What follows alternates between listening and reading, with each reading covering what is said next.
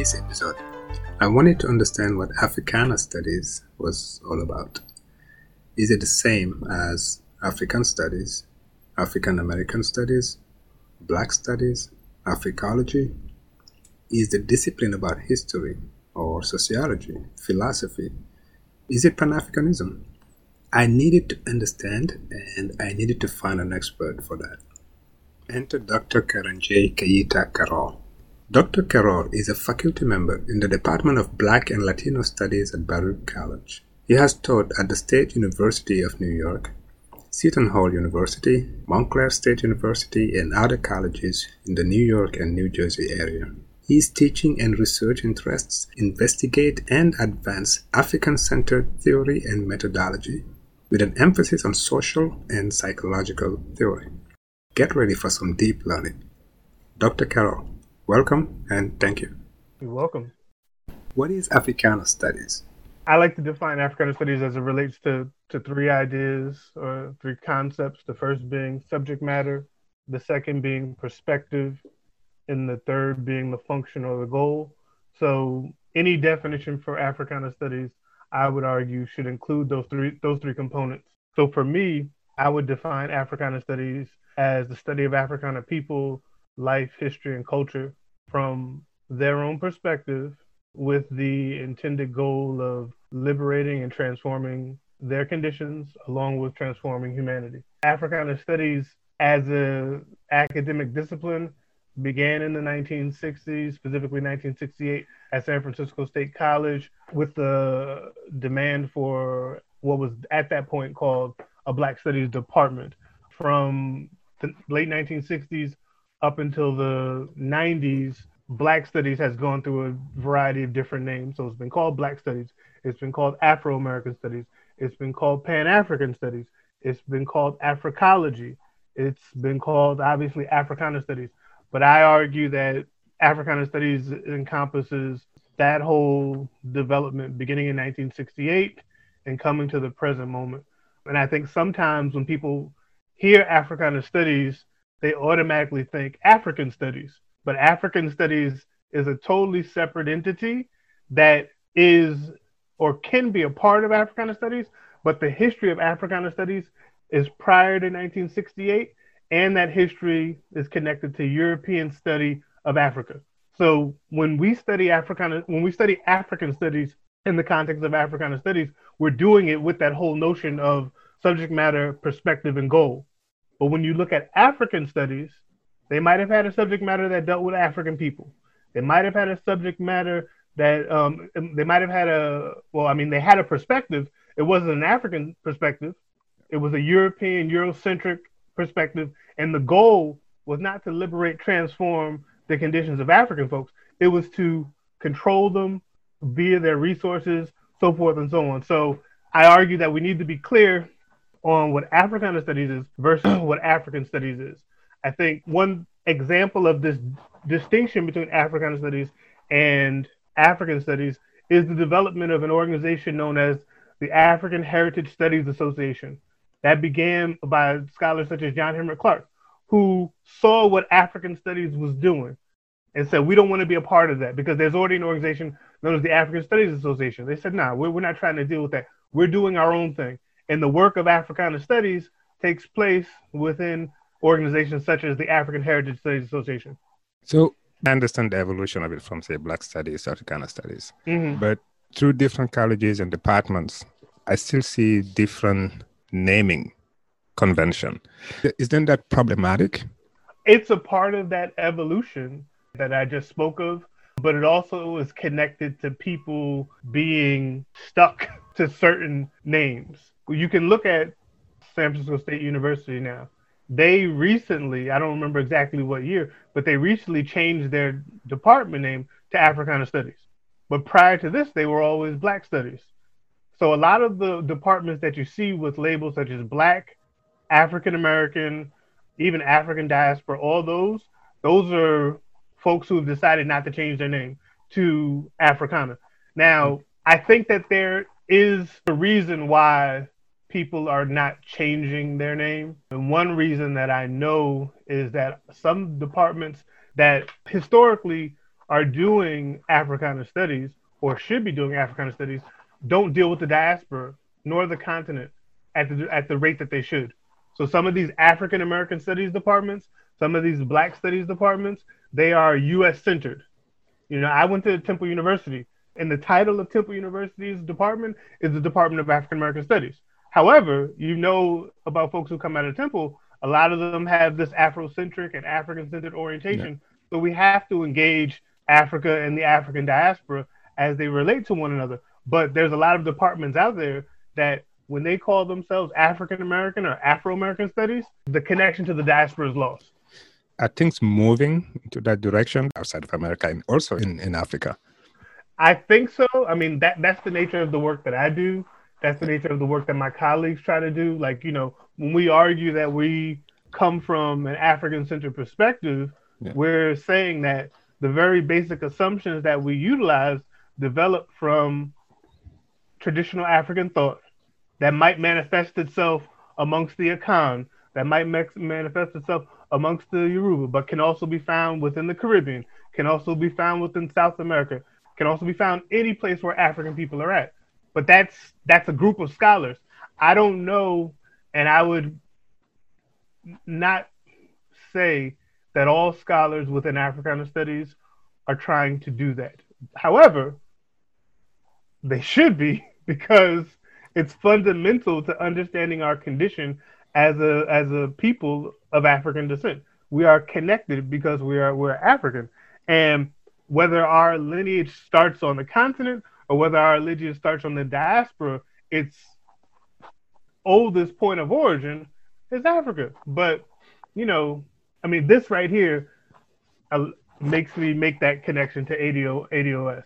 And I know that we were going to talk about it, but the arguments that come from ADOS and the FBA folks are like Black people in the United States are separate and distinct from all these other Africans throughout the world. And therefore, we're going to have language and sentiments that are anti-immigrant. We're going to have language and sentiments that are not about Pan-African connection and unity.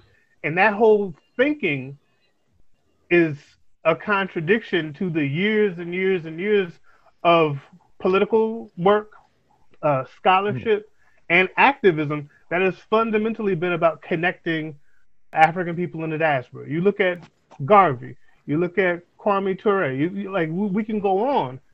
All these people came from outside of the United States, then came into the United States, and then united Africans in the United States, but Africans throughout the world. But yet and still, I mean, I have my whole position on ADOS and them FBA folks, and I just think that it's just a conservative move within a segment of Black America that buys into the whole notion of American exceptionalism. I am actually still trying to understand them. I mean, the motive, the rationale behind it, because those two are not antagonistic, right? When it comes to citizenship and reparation, I get that point. But differentiating the people, that's more fundamental. That's the essence of who we are.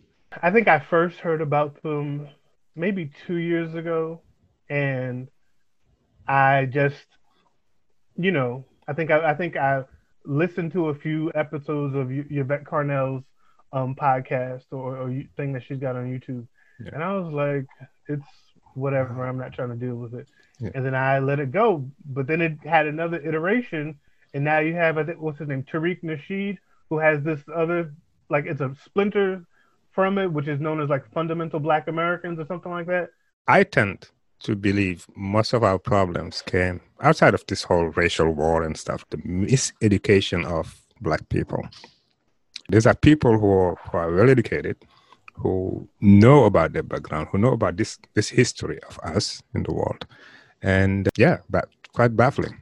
I think that it's a particular type of education, and it's a political education, and it is an ideological education that is at odds with the history and the experiences of African people in America and throughout the diaspora. So it's miseducation from the perspective of a Pan-African perspective, but it is ideological and political education for folks who buy into American exceptionalism. because that's the only thing that I hear in there. I hear a Black form of American exceptionalism. That actually brings me back to Africana studies. Do you see in that the limitations? Like you're talking about people of today's generation and who have this opportunity to learn, but seems to me Africana studies is not that accessible. If Africana studies is born in the diaspora and specifically within the United States, that's where the majority of work is done. Now, there is a brother who's in the UK, I think is Kahindi Andrews. He's doing some stuff around Black studies in the UK. So there's that connection. But I think when you deal with Africana studies outside of the United States, you have people who are learning about Africa and the diaspora from a traditional academic discipline, whether it's history, whether it's, anthropology, sociology, political science, so forth and so on. And what Africana studies does is it takes all of those academic disciplines, but utilizes them from the perspective of African people. So Africana studies takes place just not under that name. For instance, I love Diop. So Cheikh Anta Diop was doing Africana studies before Africana studies was there. So I think that even though we may not see the name, if we see people who are studying people of African descent, are doing it from their perspective, and are trying to gain that knowledge in order to transform African people, it's Africana studies. I see. Now, today here in the U.S., what do you think are the challenges? Because the way I understand it, it's available in college. You go to college to learn about Africana studies. So, number one, as you stated, the fact that Africana studies is found primarily at the collegiate level is the number one problem. All right. There are certain school districts within the United States. Philadelphia has a Black studies curriculum. The state of Florida supposedly has a Black studies curriculum.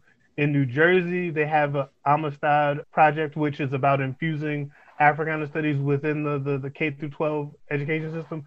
And there may be some other places where you have this infusion, but the fact that it is not readily available to students from K through 12, is the number one problem. Now, when you move to the next level, we deal with, all right, well, if we have Africana studies in institutions of higher education, are they being properly supported? Are they being properly funded? Do they have proper and adequate staff? So forth and so on. That's the next level. The third level is about, do we actually have sufficient graduate programs that are producing the next generation of Africana studies scholars? So for me, those are three issues that are impacting Africana studies. Number one, the fact that you have to wait to get to college to get this information. Number two, in these departments, are they always supported? So I know of departments, I know of academic units.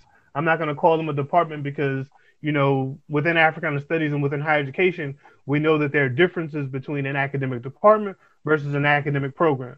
An academic program has no power. They can't hire, they can't fire. They all their power comes from the dean or a provost, someone outside of that actual unit of scholars.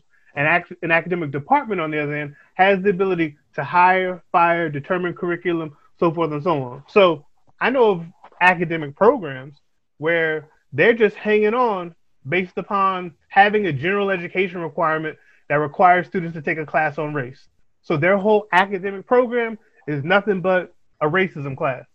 You don't build an academic area on one class or maybe 3 to 4 or 5 classes. You don't do that. So those programs, are not getting the support that they need. And then we have to also look at, like I said before, graduate programs. There's, for me, training in Africana studies is ideological and it is political. And therefore, those who come into the field need to have that grounding. Nathan Hare, the father of Black studies was very clear that, the work that we're trying to do is about education. It's about liberation. If you just think that you want to be in Africana studies to teach about Black folks because you like Black people, this ain't the place to be, because we're trying to change the conditions that we're in. I see more and more people advocating for homeschooling. And do you see that as a solution? Or what other solutions you think we need to make it more accessible? So I'm an advocate for independent schools, that is independent Black institutions. There's actually an organization known as the Council for Independent Black Institutions, and I support the work that they do.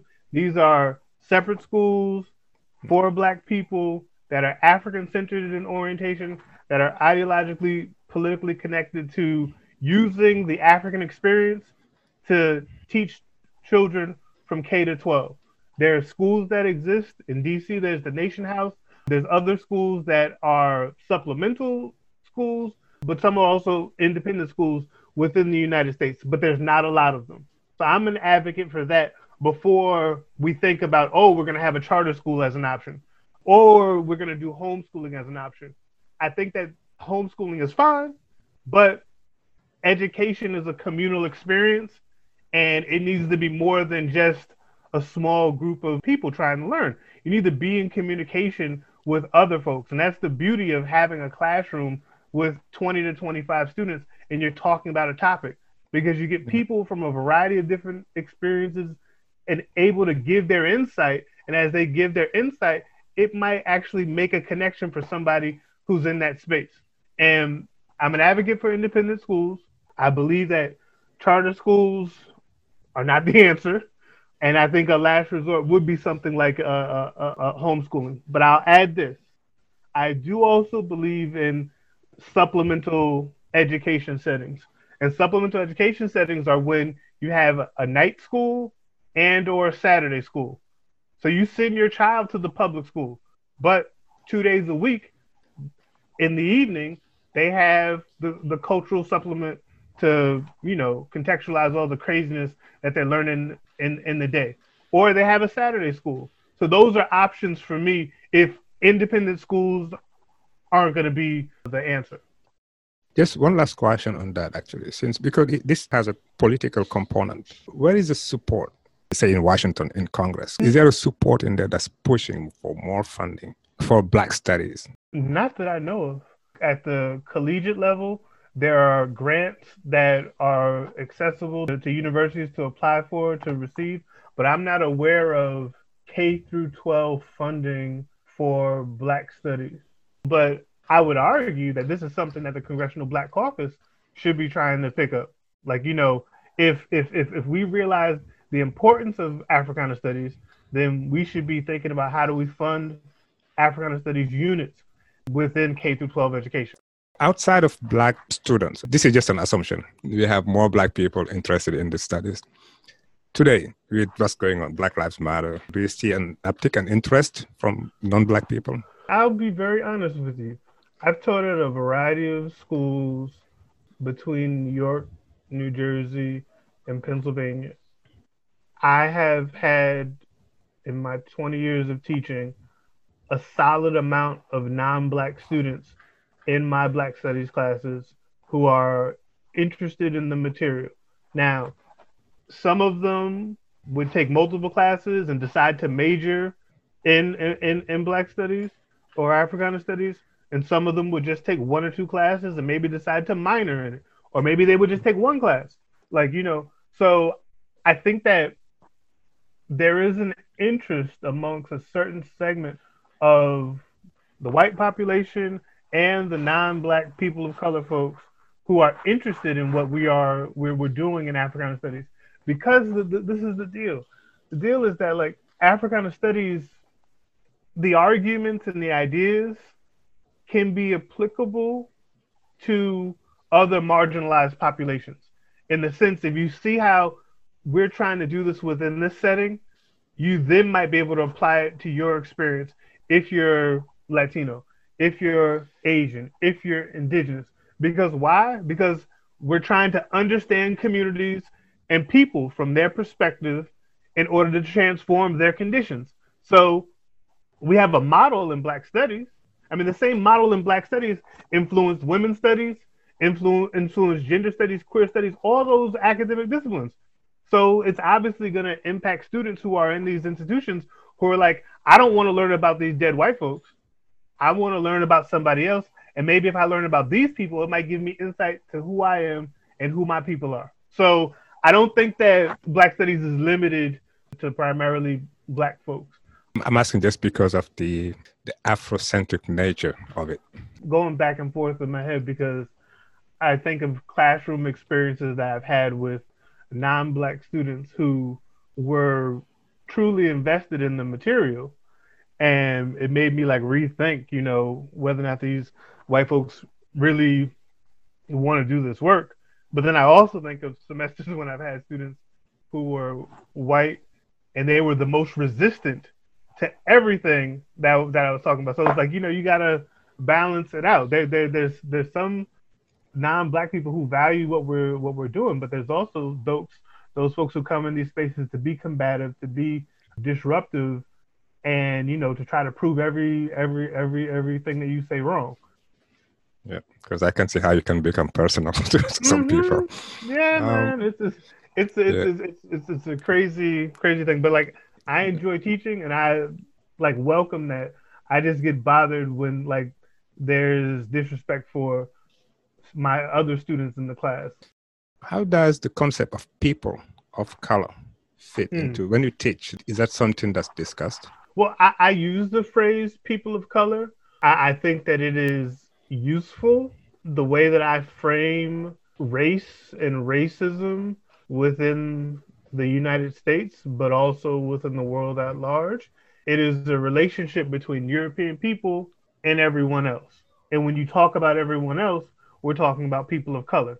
Now, obviously, amongst people of color, you have a variety of different folks. And the variety of different people who are in there may not agree ideologically and politically on every single issue. But the number one thing that we must agree on is that Europeans have attempted to terrorize and destroy us, whether we look in Africa, whether we look throughout Central and South America, whether we look all throughout Asia. Europeans have left their little cold place and gone around, planted flags, and wiped out people. So when I use the term people of color, I'm using it in that collective sense of the term. I know that there are issues with people with the phrase people of color because people make the statement, oh, well, when you throw all these non-white people together, you water down the specific experiences of African people, of Native American peoples, of the variety of Chinese, Asian, Indian people, so forth and so on. Like you water those experiences down. And I understand that. But I think that given the nature of the war that we are in, is Europeans are trying to wipe out people who aren't European. And if you don't see that and you don't recognize that, then, we end up fighting one another as opposed to dealing with, our oppressor. My problem with it is that makes the European standard color. I like to see myself as more like a central point and then everything else vis-a-vis me. I get it. There's another phrase that's used, and that's non-white people. And again, I have issue with that because it's centering white folks. I think that there's a way that we can talk about people of color as marginalized people because we are marginalized in the context of white supremacy. I just try to think of and utilize language that connects us and also makes it clear that there's a separation between who we are as people who are not white and don't benefit from white skin privilege and don't benefit from all the things that come with being white in a society based on white supremacy. But I do understand the critique. Pan-Africanism, what is it? To understand Pan-Africanism, there's two ways for us to think about this. It's this idea, this ideology, and then there's also a movement for the unification of Africa and the countries in Africa. So those two ideas or those two approaches to Pan-Africanism help me understand what it is. So the initial idea of Pan-Africanism develops as Africans in the diaspora see their condition in relation to the continent of Africa. And therefore you have Henry Sylvester Williams, you have, Du Bois, so forth and so on, holding these Pan-African conferences and trying to think about what's their relationship to the continent of Africa. But these independence movements come along. This is when we get this movement for Pan-African unity on the continent between all these African countries. So you have these two components. I don't think that they're separate, but I do think that in the diaspora, there's a lot of focus on this idea of the Pan-African idea of a collective community of African people. And I think on the continent, you have more discussions around how do we unify as a continent in relation to these people who are outside of us that are trying to exploit us. What do you think made America more of a fertile ground? Because we can see people from the Caribbean where the movement, in a way, grows here, actually, not in the continent, not in other parts of the world. Why America? It could be a variety of factors. It could be experiences within the United States that are distinct from experiences around issues of race and culture found within the Caribbean, found within Europe, found within other places within the diaspora. Given the type of racial violence that Black folks in the United States experienced in a society which totally told them that you did not belong here, you weren't a part of this, you then had to figure out what you were connected to and who you could belong to. And from that, we get these ideas of our connection to Africa.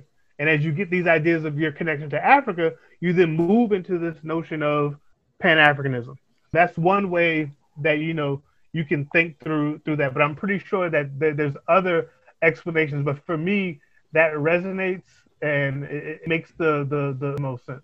Yeah, I'm just so impressed by Marcus Garvey's movement because it was so early. If it had happened in the 60s, fine, the environment was fertile for that. But that was so early, and that makes it so much more impressive.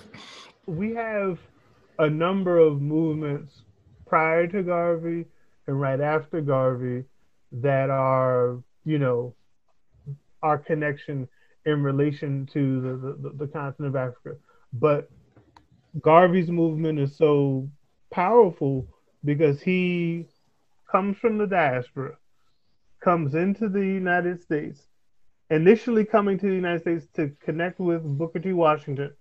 But, he then explains and develops and is able to get these ideas out that speak to the conditions of Black folks in the United States. But at the same rate, because he's coming from the Caribbean and has moved throughout South America, like he's making connections, and wherever he goes, he's sharing his ideas. And truthfully, I don't think that people even move like that these days.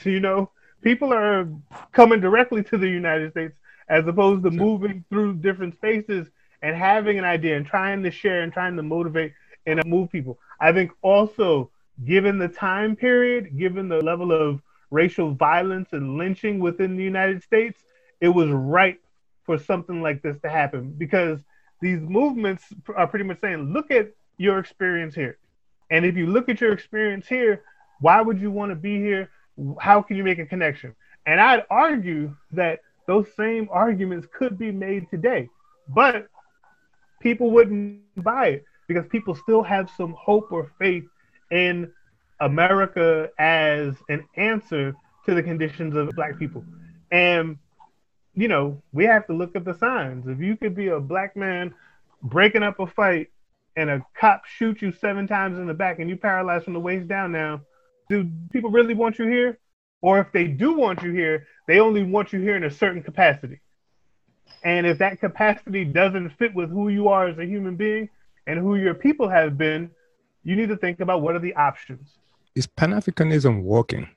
Like, are the goals even clear to everybody? I think the fact that ADOS and FBA are around, that tells us that there's some holes in the work that has been done and that needs to be done around trying to get Africans in the diaspora to realize their relationship and their connection to other African people. So I can't answer the question if it's working, as much as I can tell you that we have enough evidence to tell us that there's more work that needs to be done. But again, for me, this goes back to the earlier questions that we had around Africana studies and education. If people are being taught who they are, and if they're taught who they are in relation to the United States and to the relation to the continent, Pan-Africanism will be working. It will be working better. You know, John Henrik Clarke, famous African-American scholar, said the only difference that separates a Jamaican from a Trinidadian, from a black person in North Carolina, a black person in Georgia, is a boat stop. A boat stop. We need to be concerned with where the boat started. And that boat started in West Africa and dropped African people all throughout this hemisphere. And therefore, if you recognize that, we do not need to be concerned with this point. We need to be concerned with our point of departure. And that then allows for us to think about Pan-Africanism. It allows for us to think about our connection to the continent and our support for the continent. So I'm a member of the Black Alliance for Peace. And, you know, we have our U.S. Out of Africa campaign, which is about dealing with and critically engaging AFRICOM within on the continent. And the idea here is that you have Africans in the diaspora who are concerned with the United States AFRICOM all throughout the continent. That shows me that Pan-Africanism is important, valued, and it's working as you have organizers and a variety of organizations trying to deal with the spread of white supremacy and the spread of, you know, problematic war thinking from the United States. So I think that there's some aspects that are working, but I do believe that more work needs to be done. And I think the evidence that more work needs to be done goes back to ADOS, FBA, and all of these other folks. Yeah, I was going to say, somebody tell what Mr. Clarke said to ADOS. They're not trying to hear it because we've been saying it. They are not trying to hear what Dr. Clarke had to say. But again, they are purposefully navigating through certain waters in order to avoid their connections to Africa and our connection as African people. It's purposeful. It's ideological and political. For this thing to work, you probably need some sort of standard, a global standard when it comes to Black studies, because once you're educated, or at least once you know who you are, that's what feeds this Pan-African connection. And I think that's something we are missing, globally speaking. Say for a kid in Nigeria compared to a kid in Kingston, Jamaica. I think that that's connected to the K through 12 educational experience. And because I'm aware of programs at a variety of colleges that are about taking Africana studies students to Ghana, to Nigeria, to Senegal, to South Africa. And it's about making that connection. But again, that happens when they're in college. There's a program out of DC that I am aware of that does take children that are like in high school age. But I think those types of experiences are important. But another point that I hear you making is that it's not just about African Americans traveling to the continent, but it's also about folks from the continent coming to the United States as it relates to these educational experiences. It needs to be both ways. And if it's multi-directional, then, you know, you can understand what are the connections that are made. I mean, like when I was in graduate school, I had my closest friends in graduate school, Eddie, he was from Cote d'Ivoire. And when he came, finished his PhD in African American studies, he understood the connections between Africans on the continent and the diaspora. And my communication with him, my friendship with him, made me understand the relationship between Africans in the diaspora and Africans on the continent. But it was that personal interaction that made that connection. And that same type of personal interaction is necessary for younger folks. So it's just not reading something in a book and trying to make connections, but you actually know someone and you can compare stories and narratives and experiences. That's why travel matters, I guess. Yes. I mean, my experience here has opened my eyes, definitely. I want to ask about a quote you made in Whispering Out Loud. I'm going to read Voices of Africana. You say, most discussions of Cheikh Anta Diop limit his scholarly contributions to his groundbreaking work on the African origin of ancient Egyptian civilization. What else do we need to know about Cheikh Anta? To the African origin of civilization, Diop provides for us what has been called the two cradle theory. And that two cradle theory is something that I've spent a considerable amount of time of researching and writing around. This idea argues that there are two cradles of civilization, and these cradles are different from a variety of different geographical and eventually philosophical and psychological modes of existence. This idea is applied to ancient Egypt because this idea allows for us to see matriarchy within ancient Kemetic civilization. This idea allows us to see a unique spiritual system within ancient Kemetic civilization. This also explains, the reliance on agriculture within ancient Egyptian civilization. So a lot of the ideas that we get from Diop concentrate on like I said, the groundbreaking work on Egypt. But the thing is that two cradle theory is what allowed for him and allowed for us to see those groundbreaking contributions.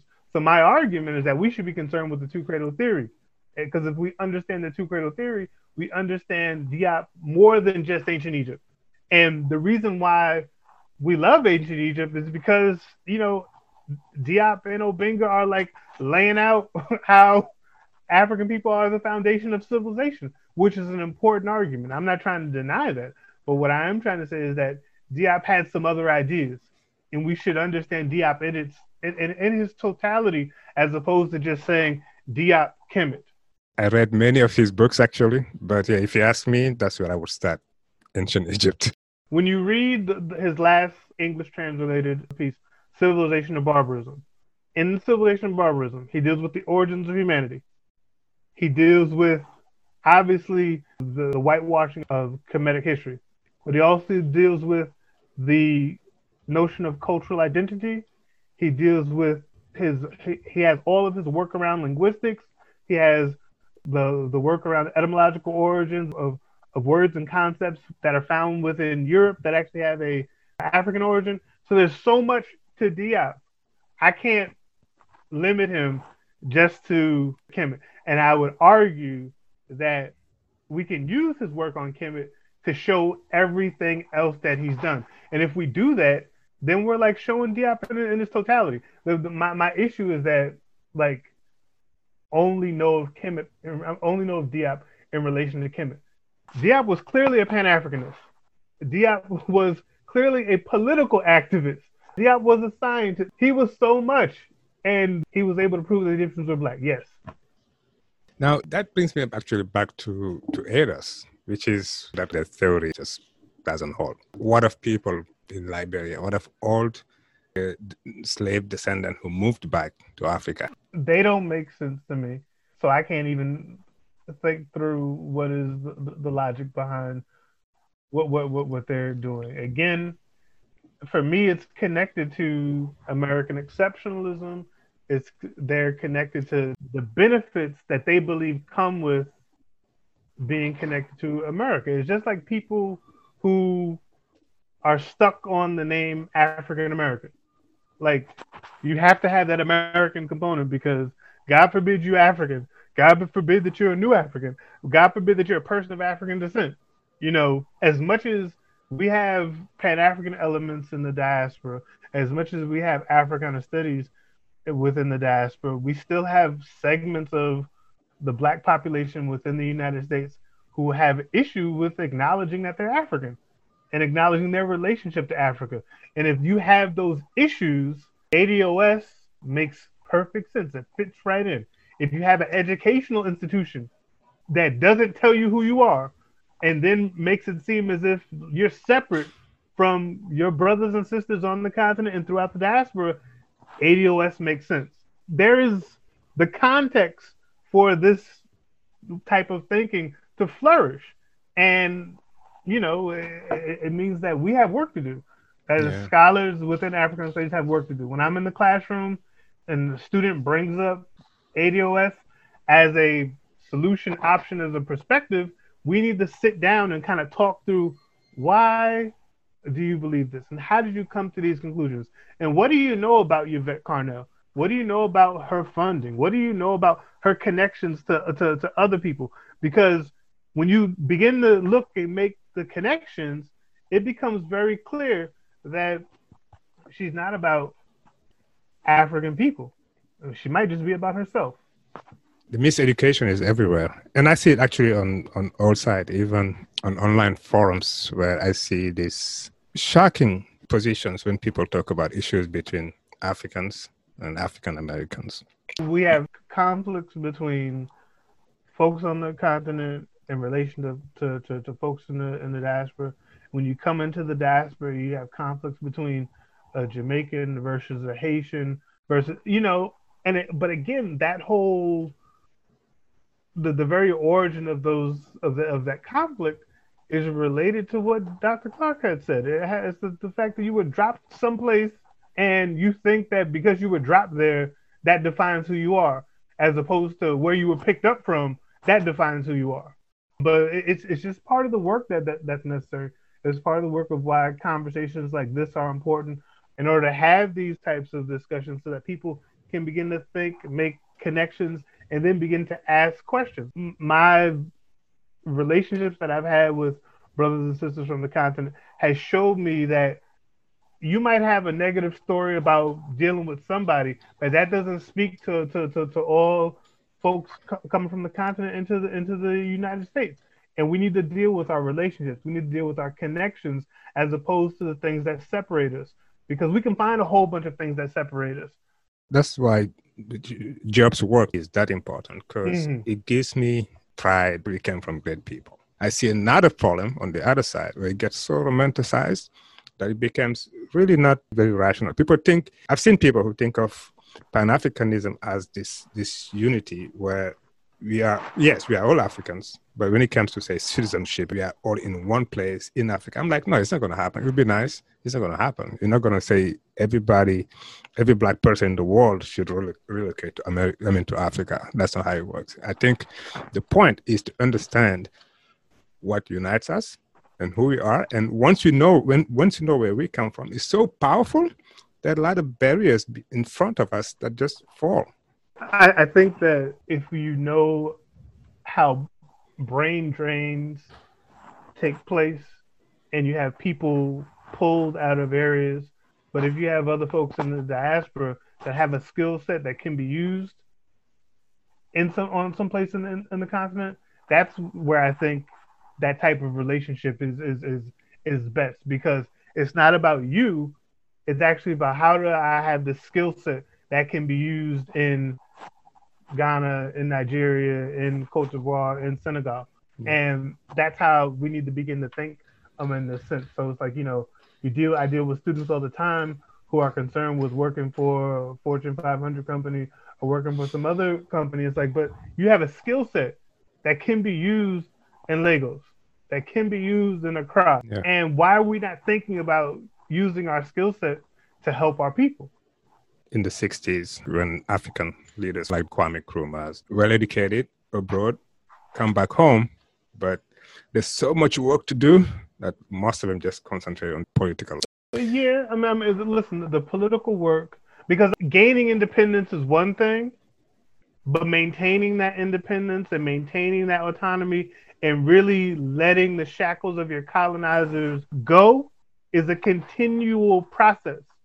And that work has to go on, but at the same rate, you got to build a nation. And if you don't build a nation, you are going to continue to be exploited by your former colonizer. And that's what we have when we have these different forms of neocolonialism on the continent. And it's that continued process. But for me, Pan-Africanism becomes powerful when you realize that you have other countries on the continent that can support you and that can back you. It can help defend you from your former colonizer. That's what makes Europe Europe. I mean, there's this, tribal wars in Europe don't happen. They do happen, right? I mean, 1992, 1994, Rwanda genocide or wars in the Balkans. Tribal wars. But Europe has this sort of unity, this kinship that allows them to basically resolve things. And that's something we don't have as a community, as a people. I think because Europe is powerful, it allows them to make these connections and help one another in a way that people without power can't do. So it's not like there's something special about Europe. The only thing special is that they got power and they are power hungry. And if you got power and you're power hungry, you can make anything work. But in the diaspora, we lack that power. On the continent, we lack that power. And if we don't have that power, we can't make the connections that are needed. And if those connections aren't made, we continue to be exploited. This concept of cultural appropriation, how do you feel about that? This is why I'm asking. My understanding of it was more non-African people embracing African culture, and that's a good thing. If someone is becoming an ambassador for me, I'm happy. Until I heard about this issue between at least one blog where they're talking about African people saying Africa in the diaspora appropriating their culture. So I'm lost in the debate. Yeah, I mean, listen, I think it goes back to what we've been arguing and discussing all along, the importance of the connections of African people, the importance of the cultural ties of African people, the importance of Africana studies. So I think that it's almost impossible for a person of African descent who is in the diaspora to the culture of their ancestors. Like I don't. To me, that doesn't make any sense. But again, if we are under the assumption that we are not connected as African people and that we are separate, then somebody who is in some place on the continent can make the argument that those people over there are taking my culture. Now, so that's one level. Another level we need to understand is that when people wear dashikis, wear mudcloth, wear any type of African attire, and they don't know the meaning of it, they don't know the significance of it, they don't know where this stuff originates from, that to me is a problem. That's not cultural appropriation, but that means that your connection to culture is just for show. Our connection for culture cannot just be for show. It needs to be connected to the fact that we have an understanding of who we are. And this is one aspect. So Africans in the diaspora, we are new Africans. And as we're new Africans, we've been pulled from all places within West Africa and created into this group in who's in the diaspora. We don't know exactly if we are from the Ga people. We don't know if we're Yoruba. We don't know exactly who, but we know that our origins are connected to the continent. So as we try to make sense of our reality, we pull from what's accessible to us. And as we pull from what's accessible to us, we need to make sure that we're trying to have some explanation and meaning.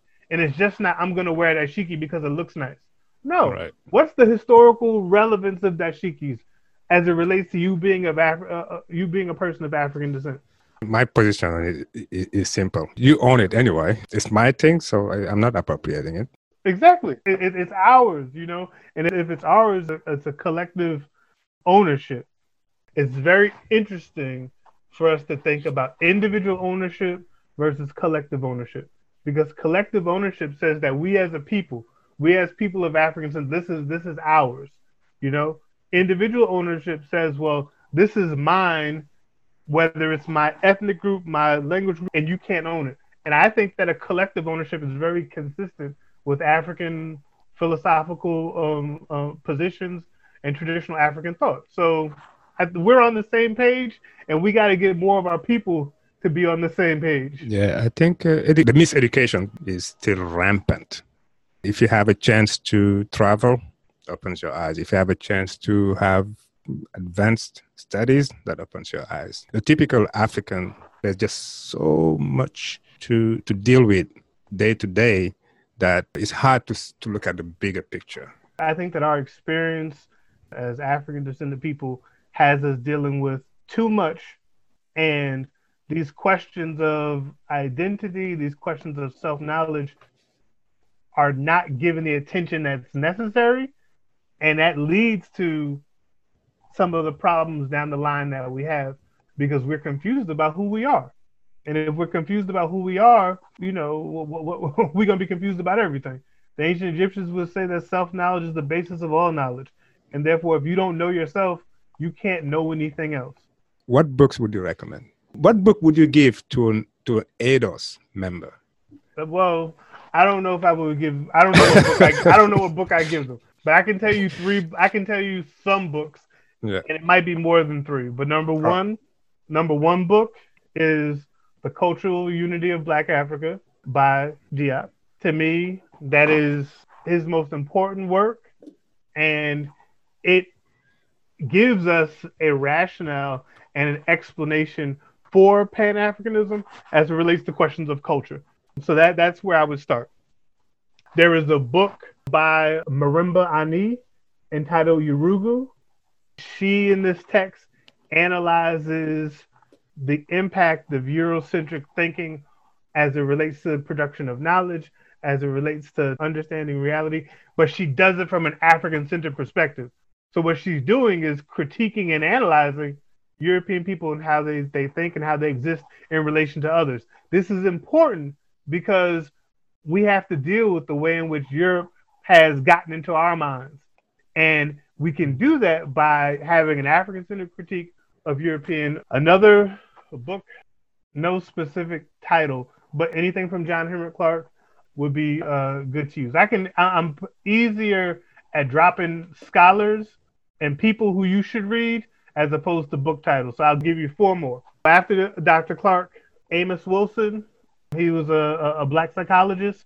He has a very clear understanding of these questions of identity, these questions of history, and these questions of the politics of history that we really don't deal with. I have another person to think of as a psychologist also by the name of Linda James Myers. She does really phenomenal work around what's known as optimal psychology. And an optimal psychology is a psychology that's grounded within an African worldview. There's a mentor out of Howard University. His name is Greg Carr. He's the chair of the African American Studies Department. His work is necessary and useful, and he knows so much and covers so much. I think that picking up anything that he's written or finding something that he's done on YouTube will be useful and helpful. And one last person because this will be number 7, right? Yes. All right. So sorry. We have 6 now. All right. So the 7th person, who is it gonna be? I'm not gonna give you 7 because I feel like I'm gonna leave somebody out. But I will book titles. I will give you names, and the last thing I'm gonna give you before we get off of this is some organizations, because there are academic organizations that do work that's connected to this. Yeah. Go ahead. Yeah, no, thanks. I mean, I forgot. I just took notes. The Council of Black Alliance for Peace. Yes. All right. So okay. All right. So I will give you those groups as well. So the first one is the Association for the Study of Classical African Civilizations. This is an organization that was heavily influenced by Diop, heavily influenced by Theophilo Benga, but they do wonderful work. They're based on a study group model. They have chapters all throughout the United States. Beautiful work that they do. I also mentioned the African Heritage Studies Association. Extremely long history that, does good work as well, and trying to understand us as African people from an African-centered perspective. There's the National Council for Black Studies, which also does similar type work. So those are just organizations that try to do this. As far as political organizations, I'm a member of the Malcolm X grassroots movement, and they have a clear perspective and a clear ideological position as it relates to us as new Africans in the United States and our relationship to this nation. I also mentioned previously the Black Alliance for Peace, but their U.S. out of Africa campaign is extremely strong, and it's reflective of, like I said, that Pan-African connection, because we clearly see that it's not in the interest of Africans in the diaspora to allow the U.S. military complex to wreak havoc on our brothers and sisters on the continent. The need to learn, to understand history, not even Africana studies as a discipline, the history of Egypt, history of actual slavery, actual numbers, just to know.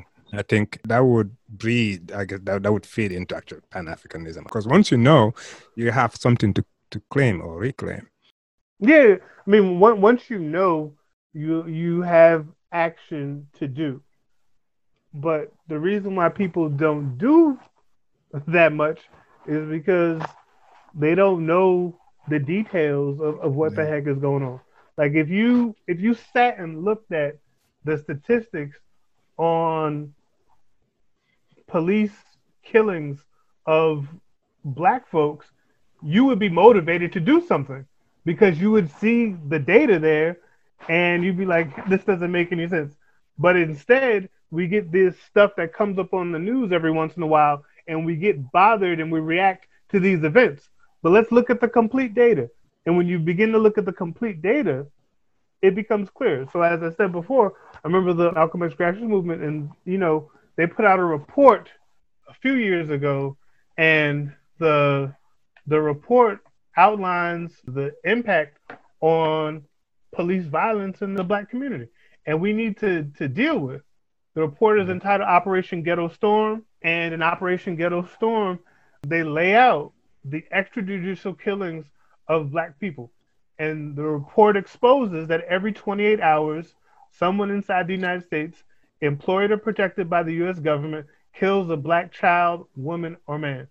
And like this data, when we have that data, that then allows us to act in ways that are more than just reaction. And a lot of the stuff that takes place is reaction, and we need to be proactive. With knowledge, you can be proactive. Without knowledge, you are primarily going to be reactive. Yeah. Wow. Dr. Carroll, thank you so much. That's all for today, but you can listen to more episodes at unmuted.africa, or you can find us on Apple Podcast, Google Podcast, and Spotify. Don't forget to subscribe and like us on Facebook.